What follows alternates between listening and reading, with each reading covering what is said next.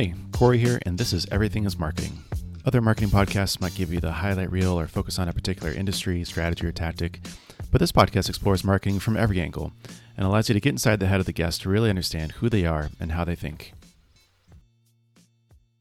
SavvyCal is a new scheduling tool that's a must-have for every podcaster. I actually use it to book guests on this podcast, and it's made the entire process a breeze. I can set a limit for how many interviews I do every week. I can open up special availability for guests and even create personalized links for guests to add a special touch. Create a free account at savvycal.com/EIM and also get your first month of a paid account free by using the code EIM. On the show today is two guests. We have Daniel Mitchell and Andrew Gazdecki. Daniel runs SoldStock, a Shopify app that he bought on MicroAcquire with the funding and help of Andrew, who is the founder of MicroAcquire. I wanted to bring him on because, honestly, it's just a once-in-a-lifetime story. Andrew Gazdecki, Sean Puri, and a group of investors gave Daniel $100,000 to buy a startup. It essentially all started with a half-joking tweet, and after interviewing a slew of potential operators, Andrew and Sean chose Daniel. So, in this episode, you'll hear about how they came to the decision to buy SoldStock among all the other SaaS apps for sale, how they plan on growing it, and what they're doing week by week to make progress in the app. Basically gives you a behind-the-scenes look. So, the way I like to start the podcast is by asking, and I think it's great timing because you just graduated from college from George Mason University. Congrats, by the way. But Thank you. The question is, did you ever think that you'd be growing a Shopify app for a living, given that you just graduated college and this is now what you're working on full time, right? It's not my full-time job, but it's something I'm taking pretty seriously as like a legit side project. But to be honest, no. I had always... my journey to where I am today has gone through doing some like sweaty startup type entrepreneurship experiences. So I grew a landscaping company with my two brothers from our door-to-door side hustle type thing into that became my full-time job at the time, and it helped pay for my college. At one time we were servicing 65 lawns a week, and I also had a startup with some friends in high school and then went into college and trying to basically a web app so you could order a car wash to your house in a peer-to-peer marketplace of like detailers and get a car wash to your house. Never really done anything in software. I studied mechanical engineering in school, did a bunch of cool internships with that, worked at two electric vehicle companies, Tesla and Rivian, also built 3D printers at Formlabs.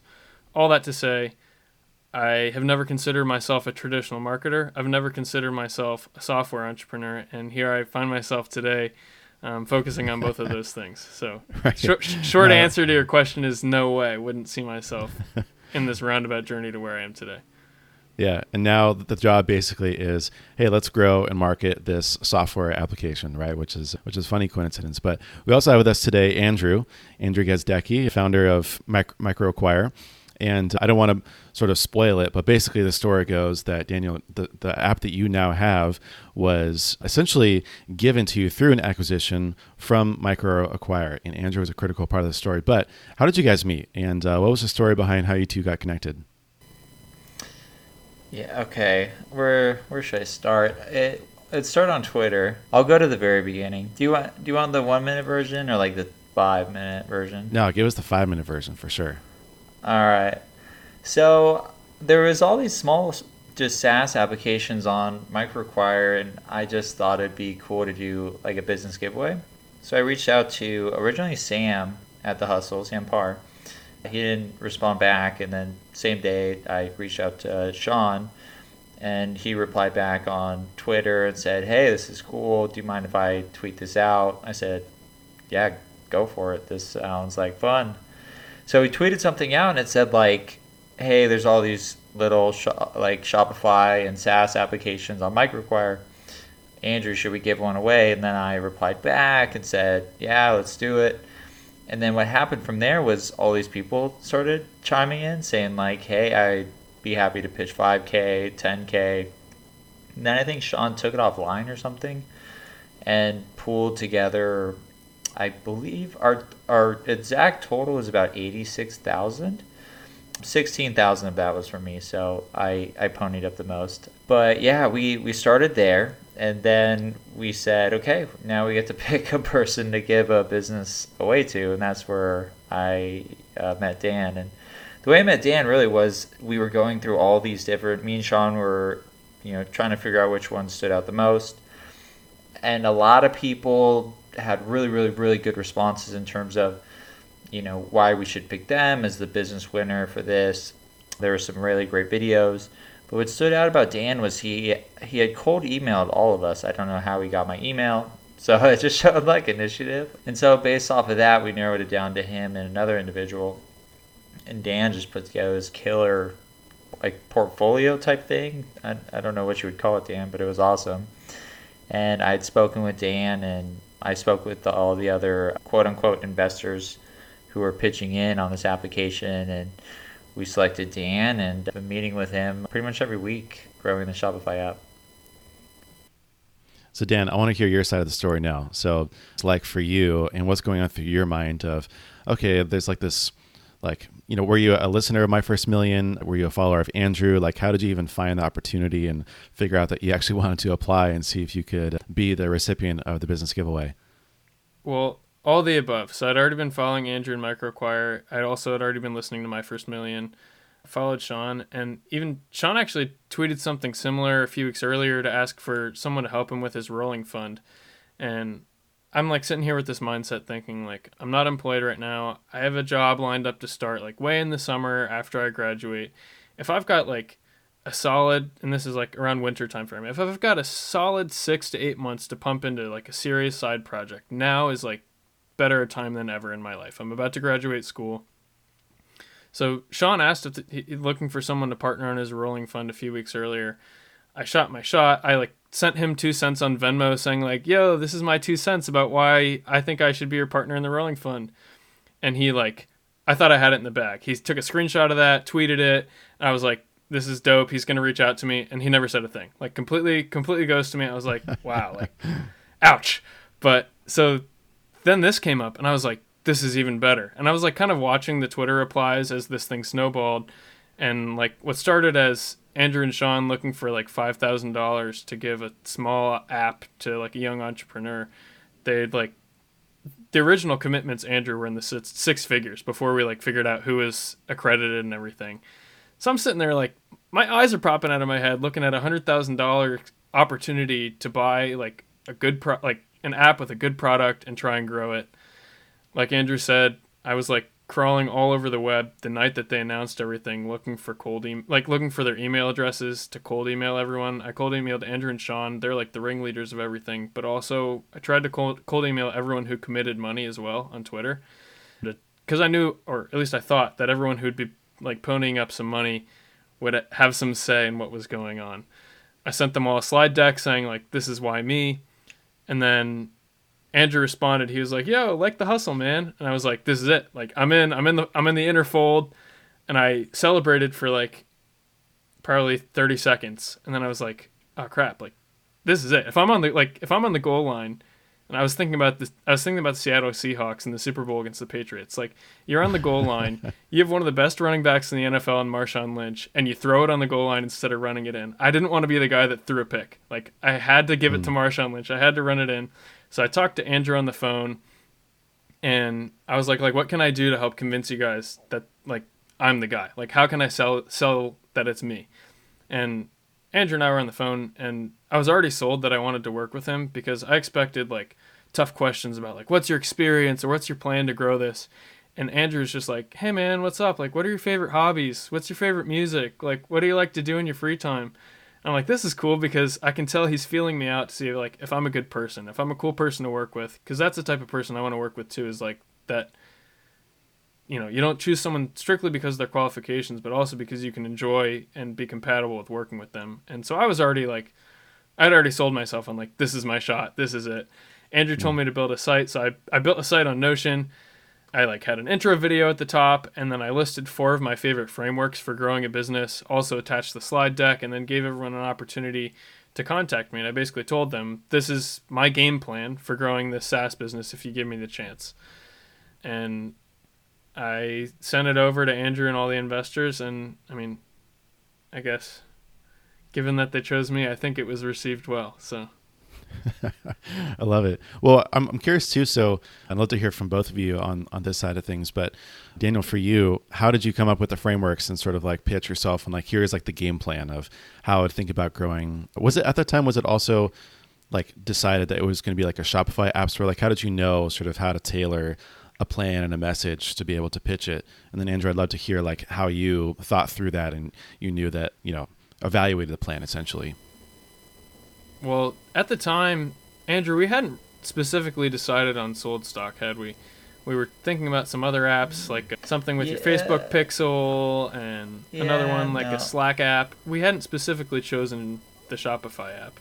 So we hadn't. I think we had like 5 or 6 different businesses. Corey, I can talk about how we selected Sold Stock, but at that point in time, no. One of the key things I thought to making this work was to involve Dan. So we just didn't buy something and he's like, oh, I hate this thing. Like now I have to work on it.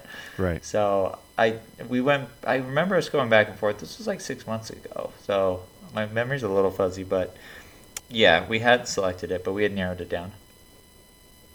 So I made these 4 frameworks that were like, I would say white labeled. So like I could use it on any SaaS business. And honestly, it's just like a few of the philosophies that I feel like are core to growing a business, period. So like I said, I've had like non-traditional entrepreneurship experience, or let's say actually probably traditional entrepreneurship experience if you look back like 10, 20 years. But as far as like software engineers today, it's not quite up the alley of what they've been doing. But these are like core philosophies of what I think, at least based on all the books that I read, all the people on Twitter that I follow, like my moving average of my philosophy on how to grow a business. I just formalized this and put it into a few frameworks.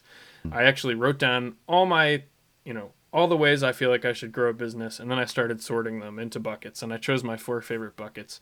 And I specifically called them frameworks because I know Sean Purry, he says it himself. He's like, I have a fetish for frameworks. I love the word frameworks. I love these, like, calling a strategy a framework. So I was specific to call it frameworks to try to, get a little check in Sean's box. But the 4 frameworks I chose were like, one, that stealing is okay. And basically in that, like, I don't know everything yet, but like one of the main ways that I plan to learn is just by studying other people. So everyone thinks they have to reinvent the wheel. But honestly, if there's like a similar business that's much larger in a different domain or someone else that's killing it, you've got like a playbook right there for you to crack open and study on how to grow. So that's the first thing I said I was going to steal. The second one I said is I was going to leverage connections. So I was like, obviously, like Andrew's sitting on the throne of MicroAcquire. We've got a bunch of other awesome connected investors, and I'm not going to like sever the connection with the previous owners of the app. Like I plan to like stay socially connected with everyone because that can only provide more value. And like the sellers of the app have to be the biggest cheerleaders of it, because then if this grows, they can say like, hey, I started that. I got it from like 0 to 0.5, and this guy got it from 0.5 to 1. The last one I said is that like, and Andrew and I would say have been like adhering to this so far, is like, I just want to implement quick experiments and learn from them. I don't want to come up with this grand master plan without any idea of how the business operates, without any idea of what works and what doesn't.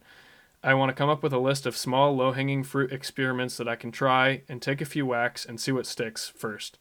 And my 4th and final one was to try and build in public. So to leverage the community around the app, leverage the community that I got connected in Twitter, and how I even found the opportunity was being connected in this community in Twitter. Leverage that group and be honest about wins and losses and what our thought processes are throughout the whole thing, and use that not just as a perk but as a strategy to help us grow.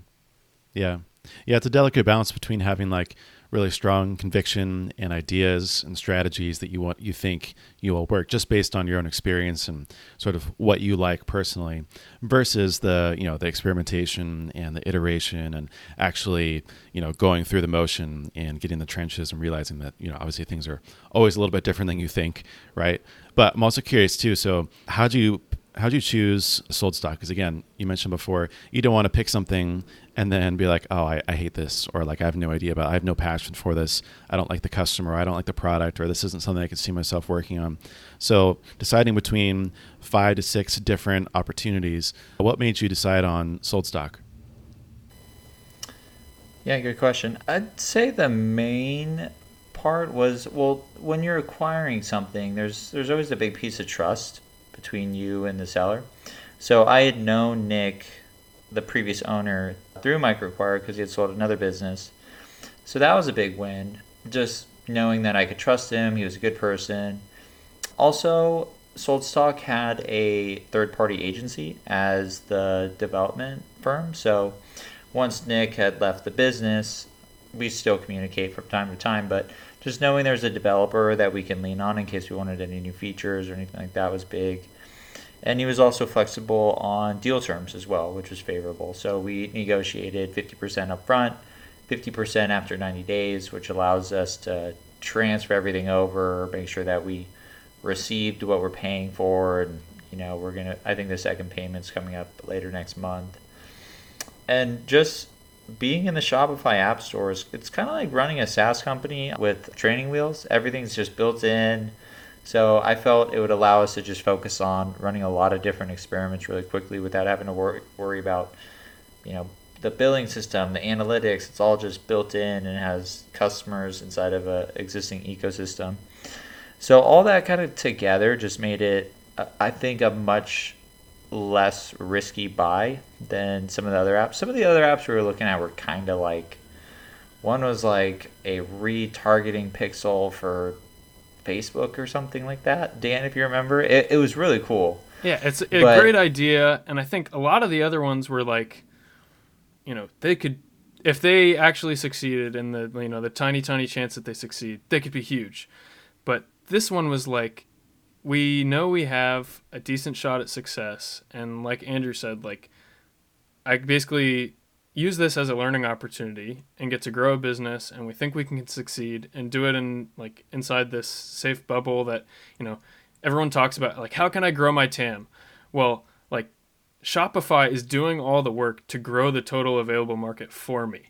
Like, I don't have to do all that work. I'm on training wheels on this like awesome app, like with great bones, let's say, like an awesome product, and basically it becomes a marketing and an execution challenge, not like, are we going to, fend off the odds and somehow become the top 0.1% of startups that actually succeed at changing the world. Yeah, and another thing I'll add that Dan brought up when he was talking about his frameworks was there's other competitors to SoldStock. It's an app that creates urgency for e-commerce stores on Shopify, obviously. But there's some that are doing really well. They have like 4,000 reviews, or obviously on the first page of the category of creating urgency.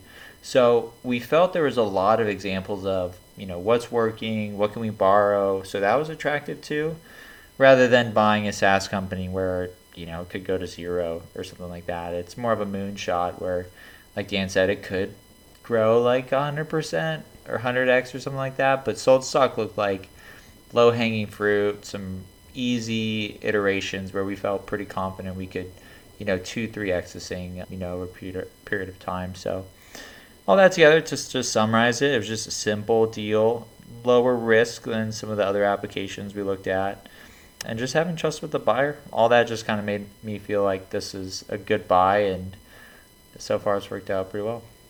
Yeah. I think what's also fascinating to me is that a lot of people will they'll start a project or they'll build something to scratch their own itch, or because they kind of fall in love with the idea. It's just something that they want to see in the world, but they don't necessarily think a lot about the marketing aspect or really a lot of the growth. Like, they're just, they're product people, right? They're developers, they're designers, they're software engineers who just, have an itch to build something.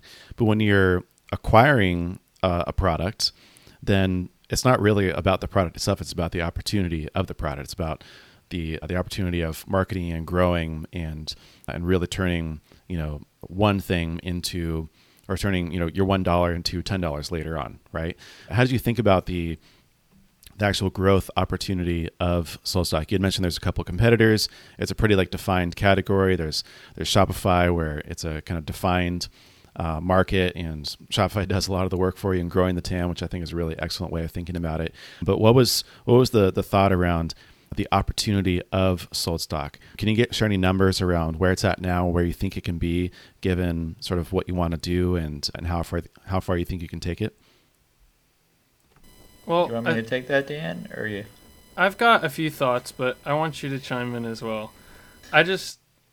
One thing that was really important for me is like, I'm not a SaaS wizard, like I mentioned. This is like, you know, I'm trying to learn, I'm trying to grow, and I want this thing to grow so that I can succeed, so that my investors can succeed. And this is honestly like an awesome learning experience for me, and it's a great story for us to tell. Is like these, 13, 14 people came together on Twitter, and we bought this thing together, and we grew it, and it was a win.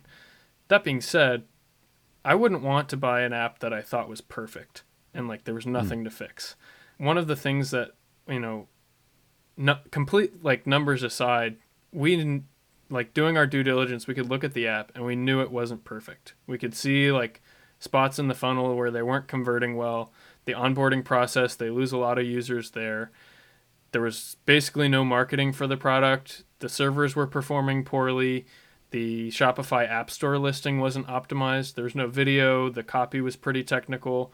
And like given the number of users it had, like around 700 users, it was ranked pretty low in the Shopify App Store. So all those things like in your due diligence could be red flags, right? But for someone like me who is like an operator, I see these as low-hanging fruit, things that I know that are sticking out like a sore thumb and things that I know that I can fix and are like give me a course of action to kind of try and turn this into something better. It's almost like, if we found that Goldilocks app that was perfect, we'd end up paying way too much for it. But by, getting like one of the, I don't know, like one of Cinderella's ugly sisters, we could just like fix it a little bit and we know it'll get better. Yeah, and just to add to what Dan is saying is there was just a lot of like small pieces of low-hanging fruit, like updating the App Store listing page so it focused on, the benefits of the app rather than the features that it provided, or even just updating some of the imagery. So we felt, when we thought about the marketing funnel of, area one could be increasing traffic. So how do we increase the ranking on the App Store? Because it was on like low page 2, high page 3. How do we get it to page 1 so we get more traffic? We get more traffic. How do we convert that traffic to more free trials? So that's where we start thinking about all this low-hanging fruit, like add a video. Nothing that really is that, like, oh my gosh, how did you think of that? Very obvious stuff. And then once they're free trial users, how do we convert those free trials at a higher rate than they currently are converting? So there was just like a lot of like little stuff like that we just saw that just wasn't really thought through. The revenue was really stable. So it had a good core, but it just wasn't dialed in. And that's really what we've been working on so far. So in terms of how far we could take it, I've been telling Dan I think we could double it.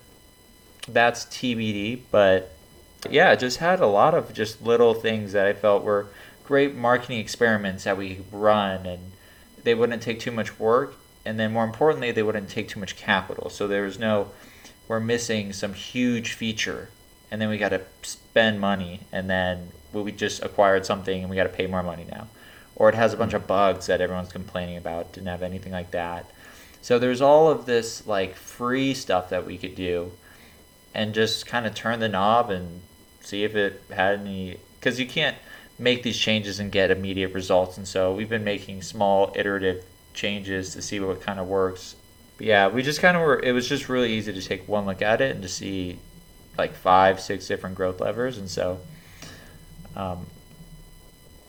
yeah. Yeah.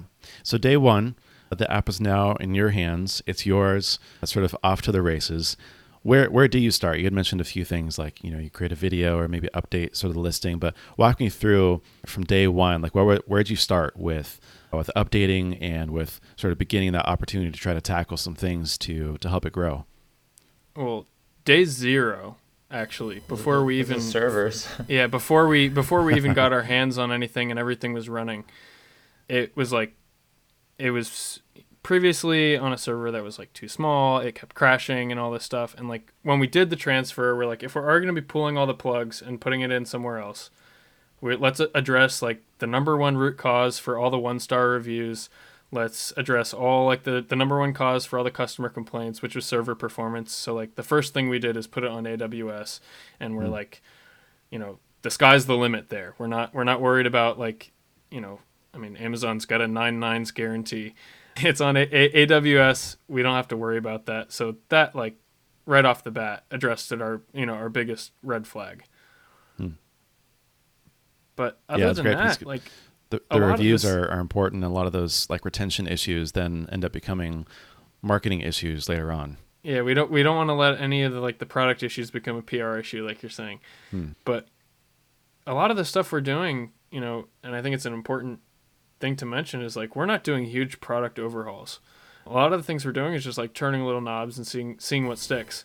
The first thing that I said I'm not a marketer. I took 2 marketing classes in high school. They gave me the literacy, I guess, at least to watch YouTube and figure out what's going on, or read some of Andrew's tweets and Corey's tweets and figure out what's going on. I know that like I wasn't going to go right out of the gates and start spending my money, unless I've already optimized my own channels.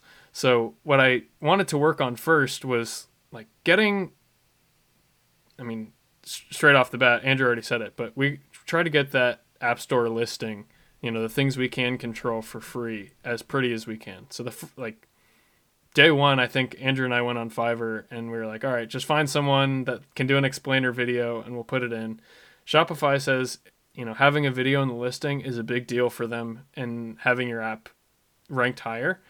And they actually their past few weeks, they've been A/B testing a different App Store format, which highly favors the listing having a video on there as opposed to a photo. So that was like our first big stab at it. And, I think that's probably the most monumental improvement. At least that's like customer facing. If someone comes in, at the top of the funnel, that's the biggest difference is they'll notice that the App Store listing is a lot different.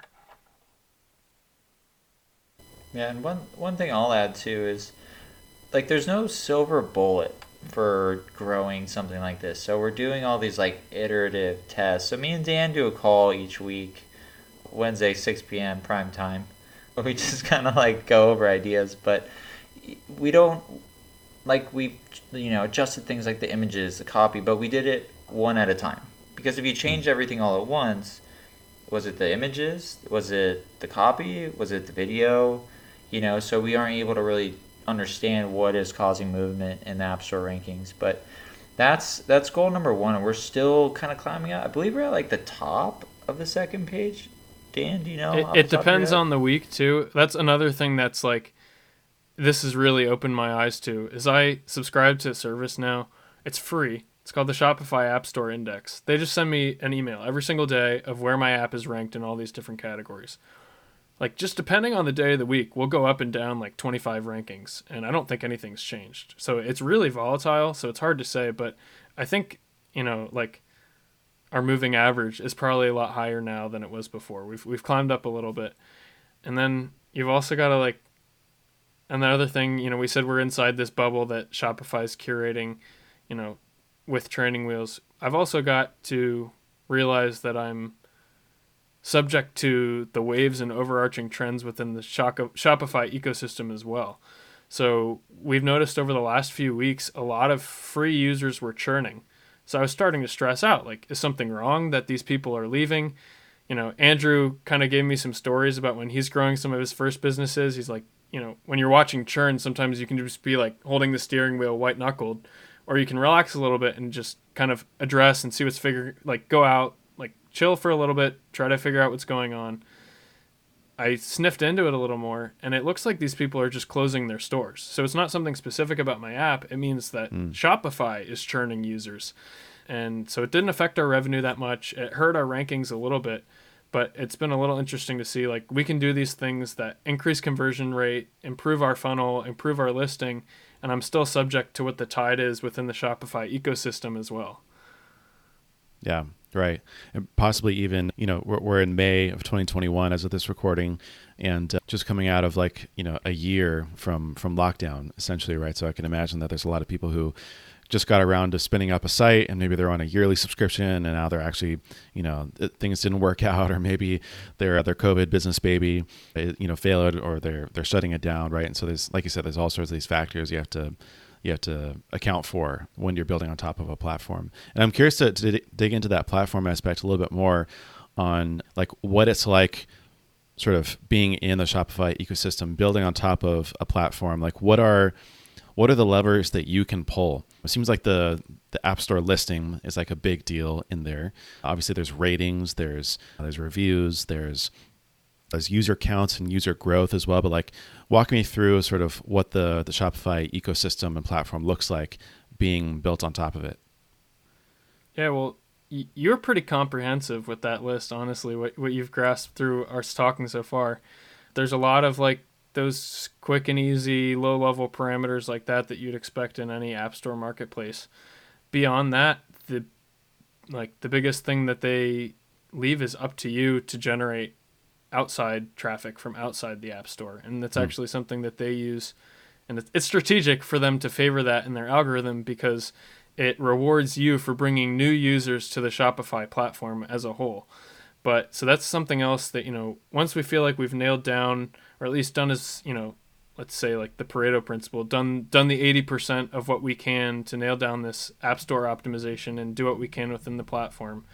I've been learning from a lot of people on Twitter, that are doing the build in public thing for a Shopify app as well. They say, the next step in that progression is to generate traffic from outside of the platform, and it helps your rankings. It apparently is much better return on ad spend than advertising within the Shopify ecosystem. And it's something, I don't have any learnings to share yet, but it's something that, and Andrew and I will hash out in our weekly phone call, and I'll start putting out on Twitter as I learn and figure out, what's working for this, what's not working. I plan to share all of it. So yeah, I'll also add Shopify apps are new to me too. So I by no means am an expert with Shopify applications, but it has, when we talk about the rankings, obviously I would say, the levers you can pull are typical for SaaS. There's pricing, there's, getting more people into the top of the funnel, converting them, free trials to paying customers, and focusing on retention of those paying customers. But the App Store rankings is like a mystery. Like I understand SEO really well. I used to nerd out on SEO a lot. And there's things like Dan just mentioned where we've heard that if you drive traffic to your page, you get rewarded by Shopify, which makes complete sense. It's kind of like Google's time on page for search queries, where you go to a website based on something you search, and if you're on that page for a longer period of time, Google favors that. So there's all these like nuances, and just kind of figuring out how that all add up to a higher ranking is really interesting. And just learning all that has been fascinating, because just like any sort of like algorithm, they don't tell you exactly, how do you get to first page? They don't have like a book on that. So that's been a lot of fun, just learning all about that. Yeah, they have to be mysterious to a certain point, because then everyone would just be sort of working the system and hacking it and trying to game the system in a way, right? So they have to keep it a little bit mysterious, but not too mysterious in that it works against you, right? And you're making these big mistakes. So there's definitely a balance there. I'm also curious, again, given it's built on Shopify, I think one of the things that fascinates me about that is that there's sort of like this built-in user journey for people finding sold stock, where if you're largely relying on just the platform, right, then you're sort of relying on people coming to a point where they're either like they just kind of like stumble upon sold stock for whatever reason. Maybe there's like a feature, or they're just like browsing, scrolling, or they come across a really specific pain point or they had the idea, they read somewhere that they want to, in your case, right, they want to show the inventory numbers, or maybe the scarcity of the inventory on the page, right? And they're like, oh, how do I go do that? And maybe they, search in certain things, or they search directly for something like sold stock. Have you guys done any research or have a semblance of how people find and why they end up using something like sold stock? We're just starting to crack that nut open, honestly. And it's been really fascinating to me. I recently got set up with an analytics tool for the Shopify app, and I was looking, between that and Google Analytics at where our traffic comes from. you think it would come from within the Shopify ecosystem. We've been talking about how great it is to exist within there. The vast majority of our traffic comes from a direct Google search. And I think people are probably reading somewhere like you're saying, like, I should have an inventory counter on my site, or I should have something to create urgency or increase social proof. And they're searching for that, and that's what's getting us there. So that kind of gives us some confidence in like trying to generate some traffic outside of the App Store, but also kind of informed our strategy in optimizing the listing as well. So it's not just for App Store ranking optimization, it's also for search engine optimization. And so a lot of the things that we did when we changed that copy were, again, like Andrew said, it was really, really focused on the nitty gritty of how the features work. It said, like you can add and customize this emoji if you want, or we can live sync to your inventory numbers. But what we changed, basically the hero copy above the fold, what we changed this to now is focused on these parameters that people might be searching for. So, Shopify app to improve my social proof, or create urgency for buyers, or boost conversion rates. Those are the things that our copy focuses on now, because I think that favors making it understandable for the user that's clicking there, like sitting there hovering over the add this app to my store button, and they read, and they're with I hear it all the time, and I'm a newbie marketer, but like focus on the outcomes of what they will receive when they use this. But also, I think those are probably more in line with the queries that people are making on Google to try and find our app as well.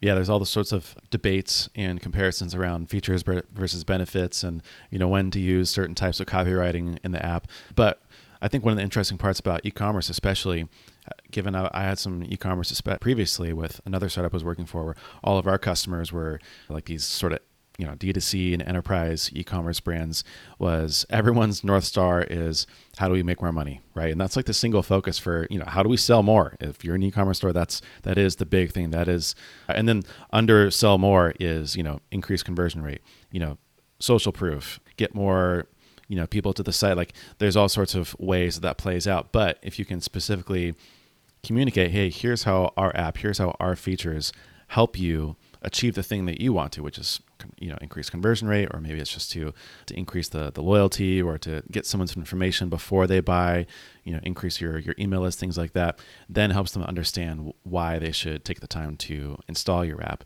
But of course, that's a very ongoing process. It's a work in progress always.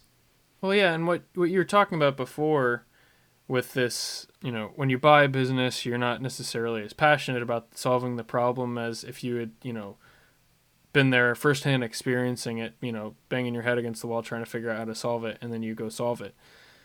I think this is something that Andrew and I are both passionate about. You can see like Andrew does through the stuff that he's working on, like, and has worked on in the past, and it's also something that I'm passionate about and gets me excited to help this, like, make this thing grow, is like you're saying, like, we can help small to medium-sized businesses make more money. It's really easy for me to tell you that I'm on your team when my app will help you make more money. I want you to make more money. I want you to succeed. It's not like our incentives are misaligned or anything. It's a good story to tell, and like that's how I'm like planning on reaching out and relating with more customers and relating with existing customers, is like, I'm running a business, you're running a business, we're all helping each other grow, like we're in this thing together. It's not like I'm, stealing from you, or, your growth hurts me. We're all in it together. And so that's something I am passionate about growing. And it's a way that I frame the business to get myself more excited about it, even though I'm not the one that originally developed the product too. Yeah. I would definitely echo that. Like each week, me and Dan meet for our conversations go for like an hour a week. Dan, it's scheduled for like 30 minutes, but I think we end up talking for over an hour most weeks. Oh, it's like just the ultimate brainstorm session. Like, what about have you seen this app? Like, what if we change it to this? What about this copy versus this copy? Like, who will design? Like, we went through who designed the video. So it's pretty fun because it's an uncharted territory for both Dan and me, but I have a little bit of experience growing different SaaS products.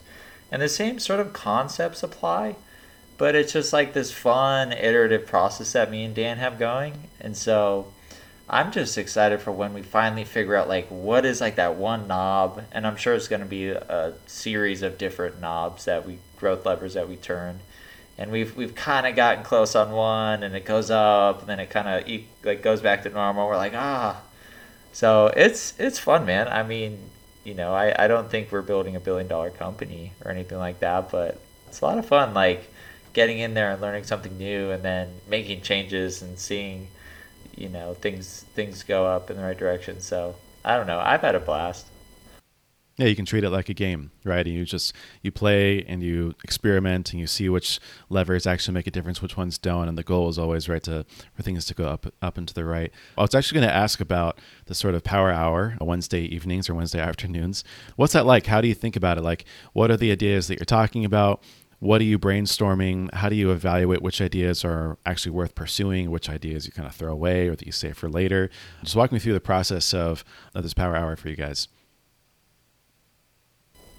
Dan, you want me to take that? Or you? Yeah, go ahead. Usually, I mean, we don't have an agenda. I think me and Dan, I would like to think, just enjoy working together. So we start off with looking at, the Shopify dashboard. How are we doing? How are we trending? Like Dan said, we had a little bit of a churn issue.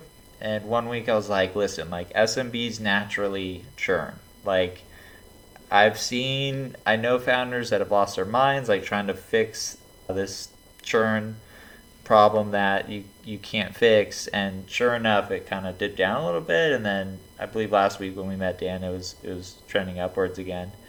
So we'll just kind of review what's been going on, and then we'll go over what should we do next, and then we just kind of like ad hoc ideas, and then we usually talk about like what's going on in our lives, like both outside of Sold Stock and stuff like that. So they're fun. Dan, I just want to let you know I enjoy the calls and look forward to them. And then we leave with a couple action items. Nothing serious. Yeah, it's super informal, and yeah, like part of it is like we talk about this app, and I'm talking to a mentor and the biggest investor and all this stuff. But honestly, like sometimes most of the times we're just shooting the breeze and like talking as friends about like how cool Marshawn Lynch is. Like one thing, and actually Andrew, I've never told you this. So Corey, you're getting like another exclusive thing in your podcast. I know you like to talk about like, I love it. Crack open the egg. Let's hear the secrets. I've told my friends that like I could not afford to pay Andrew for this time. I would say that for me personally, it's been one of the most valuable parts of this whole experience. Obviously getting my hands dirty, learning to build, learning to grow something like this. But like Andrew's really humble. He's like, oh, I have some past experience in growing SaaS businesses. Like this dude's like had 7, 8, 9 figure valuations and exits in multiple SaaS companies. I'm like, when we're checked out and we're just talking, we're friends. But when we're going like digging into the SaaS stuff, I'm like learning how to throw a football with Tom Brady in the backyard. And so like that for me, like a lot of the things, that I feel like I'd be wandering around blind, trying to reinvent the wheel. Andrew's like, no, man, just like focus on this. This is important. Focus on this. And that's been super valuable for me. I feel like the learnings from that they go hand in hand with the learnings from, operating the business, but they're exponentially greater than if I was wandering around doing this thing on my own. That's for sure. Yeah. I can't believe you just gave me a Tom Brady reference, man. Like, I'm not that cool.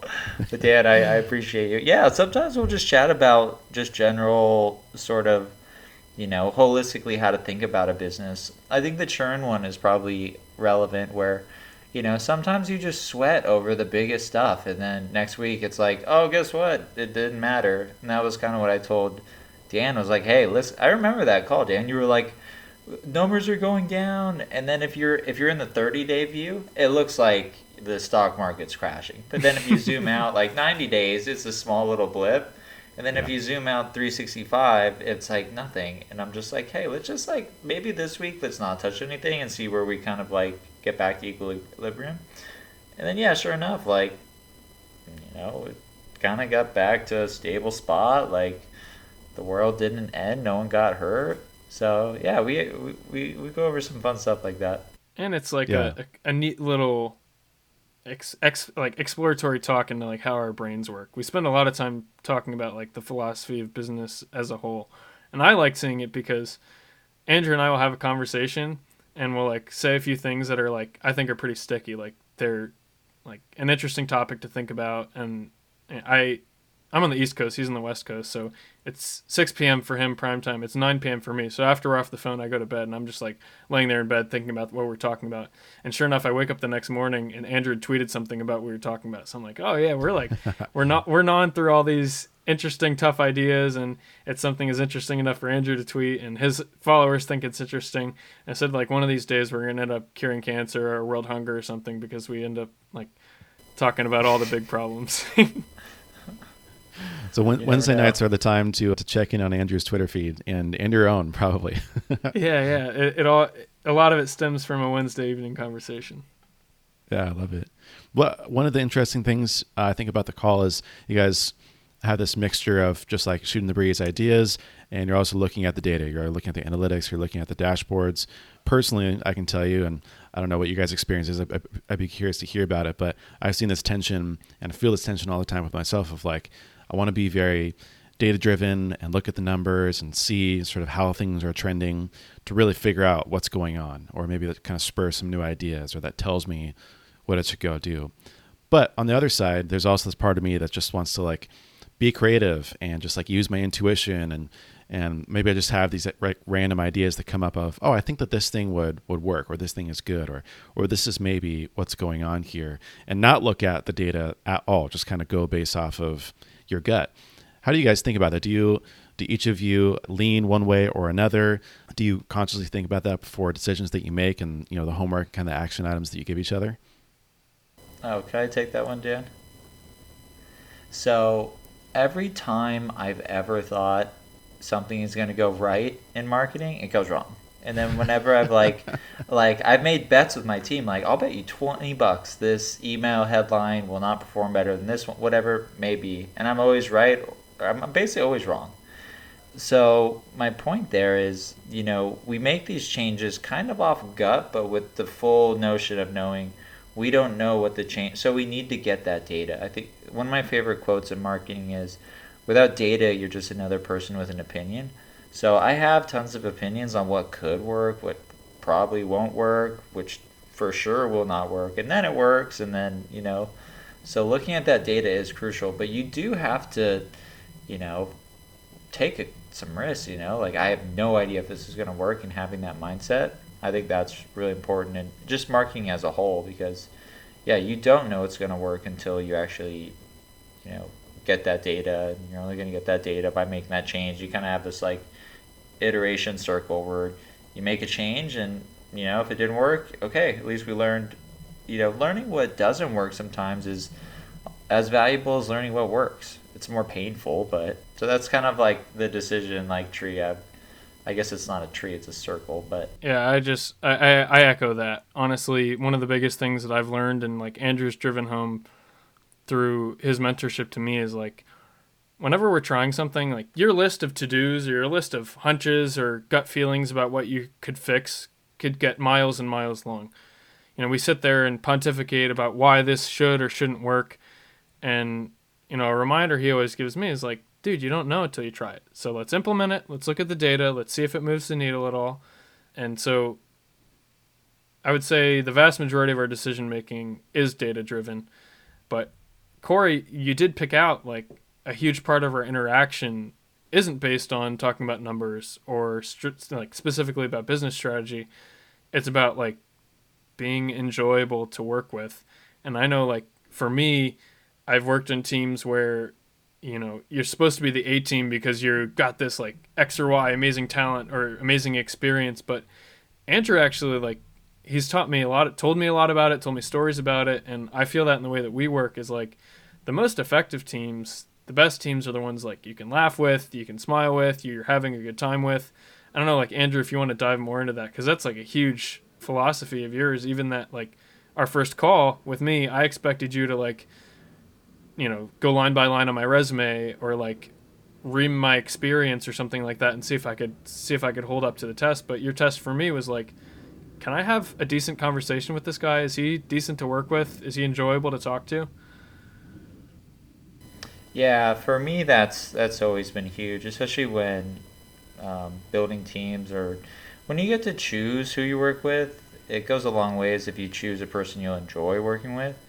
But that's also vice versa. It can't just be, I'll enjoy working with you, but you're going to hate me. It has to be a mutual relationship. And I don't know, it's one of those things maybe where until you've worked on a team where like you literally like these people like could be in your wedding, like that you just have gone through some like really good times and really bad times, and that's when you really realize like, wow, if I didn't have such a good working relationship with these people, I don't think we would have came through on top. Or maybe it was just you're winning Super Bowls the entire time, and you build lasting relationships over that. But yeah, I've always been a huge believer that making work fun, like if you're just not enjoying what you're doing, to me it's just not worth it. I don't know, I struggle working with people that take things too seriously and just can't take a step back and realize, hey, we're all people. We all have bad days. We all have good days. But a team, supports each other through, the ups and the downs. So, yeah, when when I recruit, I ask some off some unusual questions, I guess you could say. What are some of those questions like? Just out of curiosity. Man, we used to ask some funny ones at Business Apps. We used to ask like, what is your favorite like superhero and like why, or just what Harry Potter character would you be? The first question you asked me was, what makes you happy? I was like totally not expecting to hear that in my first call with this guy, like that's vetting me to see if I'm worth 5 to 6 figure investment. His first question was like, dude, what makes you happy? What do you enjoy doing? What makes you smile? And it like kind of set the tone for I would say all of our interactions, honestly. Yeah, I would say, just to put it in simpler terms, I always look for motivation, attitude, and skill set in that order. So figuring out what motivates the person. Is it financial? Is it career progression? Is it the mission of the company?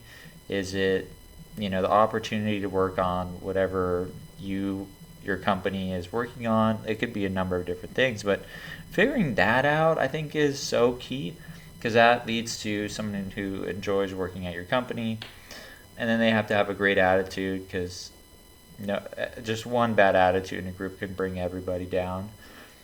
But yeah, just kind of figuring out what makes someone tick on a personal level. Like I never considered people employees or anything like that. I always considered them teammates, where I want to make sure that you thoroughly enjoy this job, because if you don't, I fully understand that you can quit and you can go work wherever you want, and it's a choice of yours to work here.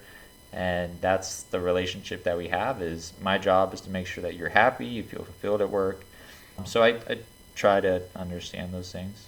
By no means am I the best boss ever, too. I want to make that very, very clear. I do a lot of annoying things. No, what it makes me think of is what's been kind of going on in my head throughout this conversation, or this point, has been, I think in marketing, it's a little bit, it's not like, we were talking about Tom Brady earlier. It's not like football where you can be a Tom Brady and you can throw, like 45 or 50 completions. It's just like, you're just like hit after hit after hit. It's more like baseball, where like if you're batting 100 or 200 or 300, like if you're batting 300, you're striking out, or you're hitting a fly ball 7 out of 10 times, you're still doing good. Like most of the things that you work on are either going to be inconclusive or they're going to be failures. So you have to be able to enjoy the process and enjoy and be able to have thick skin, but also just be able to be objective and, lower your guard, like not have an ego about anything. And if you're constantly like being such a hard nose about like every experiment, everything that you do needs to be a success, working with people is going to be really hard, because it brings a lot of ego and it brings these really high expectations, where then, because you're only hitting a 200 or a 300, to use baseball terms, you're going to feel like a failure, like you're going to feel like crap most of the time. Yeah, and having a team that, understands that, I think, is key. Like, yeah, if you make that change, something could plummet, but we got to make that change to see, like, that's a growth lever. We'll learn if it works or if it doesn't work. So I completely agree. And I just think about a lot of my friends who are entrepreneurs who like completely dread giving investor updates. And like, I kind of have to reframe myself and remind myself, like Andrew said, he's like, I have a bunch of investors on my cap table who helped me get this opportunity, who footed the bill for it and believed in me and my ability to learn and help grow this thing. Andrew is at the head of that table. So, he invested the most money. He's got the most skin in the game. And like the tone that we've been able to set in our working relationship, in that I do not dread getting on the phone with him, even when that graph for the last X number of days is down and to the right instead of up and to the right. I think that's an important a tone that we've set for this working relationship is about, learning and growing in the long term. And like you said, even if you bat 300 and you're one of the best batters in the league, there will be a game that you go and you strike out every single time. And so it's something that, even when I strike out or even when things are down on the right, I look forward to getting on the phone with Andrew on a Wednesday night, even if nothing's good. So. Yeah, that's so key. Well, beginning to wrap up here, give us an idea of where you're headed with SoulStock, future experiments, projects, just random ideas you have, how you're thinking about, going through the rest of the year and beyond. Like, just give us an idea of the future and how you're thinking about where you're going to take SoulStock. Yeah, well, Andrew said in the beginning, one of the reasons why we chose the app, and it's still like a primary goal of mine, is to figure out how to hack those Shopify App Store rankings and get us onto the first page. I think that's, of all the levers we can pull, that's something we're looking forward to do. And I also mentioned I want to learn how to drive traffic from outside of the app. Or outside of the App Store, rather. So I've heard a lot of anecdotes around like Quora works great for me or YouTube works great for me, but it's, like you said, like it's different for every single app. It's different for every single audience. So that's something, that's I see as a blessing in disguise with this app, is it's grown to the 700 users that it has today completely, like almost completely organically. The previous owners didn't pay for marketing at all. No ads. And, we've only just started paying like, I don't know, I think we've paid $100 total for ads. So, to where it is today is almost completely organic. To me, that shows that there's like all these treasure troves that are untapped. So I'm looking forward to figuring out how and where and when I should be running ads and seeing how that grows the app, because it's gotten to this critical mass it has today without massive ad spend. And I view that as a plus, not a minus. Yeah, that's awesome. I think Dan just nailed it. Cool. Well, final question for each of you. When I say everything is marketing, what does that mean to you? What comes to mind? Everything is marketing. I guess, distribution comes to mind. Like, no matter what you do in business, you have to be marketing. I guess, okay, I'll play this game, Corey. I mean, when you make features, that's marketing, because you're telling your user base that it's marketing. When you're marketing, that's marketing. Sales, a lot of sales outreach technically could be considered marketing because you're capturing attention from people. This podcast is technically marketing for SoulStock. Am I getting? I might be giving you like a literal answer, but no, that's perfect. That's what came to mind. Yeah, Daniel, what about you? I am totally on board with what Andrew's saying with this. Like, every interaction with your customer has to count, and customer service is a part of that. Obviously, your ads are. When you add a certain feature and it solves a problem for them, that can be marketing. But I also I want to zoom out, especially for people who are like me and don't consider themselves a marketer. I don't have like marketing experience or marketing education, but in hindsight, a lot of the things that I've been doing in life, or a lot of the things that have helped me, are marketing. And it's telling a story to someone and helping them understand more about me and why I think I'm the right person to invest your money in and choose me for the app, or trying to stand out in job applications when I went and got those competitive internships, or even like trying to figure out what works on social media. Like when I want to share my story with people, how can I make them feel compelled to feel what I'm saying and to understand what I'm saying and understand the message? I think that beyond, getting a job that has marketing manager in the title. There's a whole lot of the world that we interact in with sharing a story with people, helping them understand a message that you have to share. That, to me, I mean, I don't want to devalue any of the experience and education and, skills that a lot of very skilled marketers have, but I think for people like me who don't consider yourself a marketer, there's a lot still for you to crack open and a lot to learn, but realize that, it's not just every interaction with your customer as when you're running a company, but basically every interaction with someone is an opportunity for you to strengthen or devalue your brand, to share a story, or to miss that opportunity. So in that case, for me, literally all of my life, social media interactions with people, that can be considered marketing as well. Very well said. Well, I appreciate you guys coming on. We're going to have like a part 2 in a year or two and catch up and see all the experience you guys run, how things are going, how you're thinking about things now, and what you've learned along the way. But I appreciate you being so transparent. Looking forward to following the journey and sharing your time here today. Yeah, thanks for having us. Yeah, I'm totally down to come on again, and maybe it'll be a huge plateau, maybe we'll be down, or maybe we'll be up and to the right, but either way, we'll have something to share. And I think that's part of us wanting to build in public is like, we're going to share all those strategies, we're going to share what works and what doesn't, and help other people learn along the way too. Yeah, I love it. Awesome, guys. Thanks again both to Daniel and Andrew for coming on the show. And also make sure to check out Soldstock at soldstock.io if you have an e-commerce store. If you can spare a moment, I have already created a prepped tweet for you to tweet out to both Daniel and Andrew. If you can just go to the show notes, click on the link, and pop on Twitter to tell them thanks. And to wrap up, here are a few of my takeaways from our conversation. First of all, I love how Daniel and Andrew had a marketing-first approach to acquiring a startup. When you're acquiring, of course, you're looking at the product, but really you're looking at the potential for growth. Second, without data, you're another person with an opinion. I love that. Decision-making comes on a spectrum between data and intuition, but there's no denying that data is evidence, and evidence is the best justification for making a decision.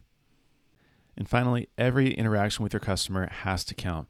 When you're a small, scrappy, and focused on growth, there's no part of your funnel and product experience that you can't afford to overlook.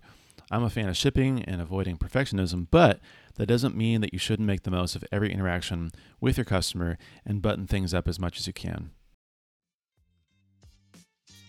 If you've got a question or takeaway you want to share from this episode, you can actually do so in the Swipe Files community. You can chat with guests of the podcast as well as a bunch of other top-notch marketers. Join a community that will help you do your best work and be prolific. Check it out at swipefiles.com/membership. You can also get my free newsletter, Marketing Weekly. It's a curated digest of the best marketing content in your inbox every Sunday. And finally, check the show notes for all the important links, and if you could do me a quick favor, hit that subscribe button wherever you are, and leave a review so more people like yourself can find the show and help me grow the podcast. And with that, I'll see you in the next one.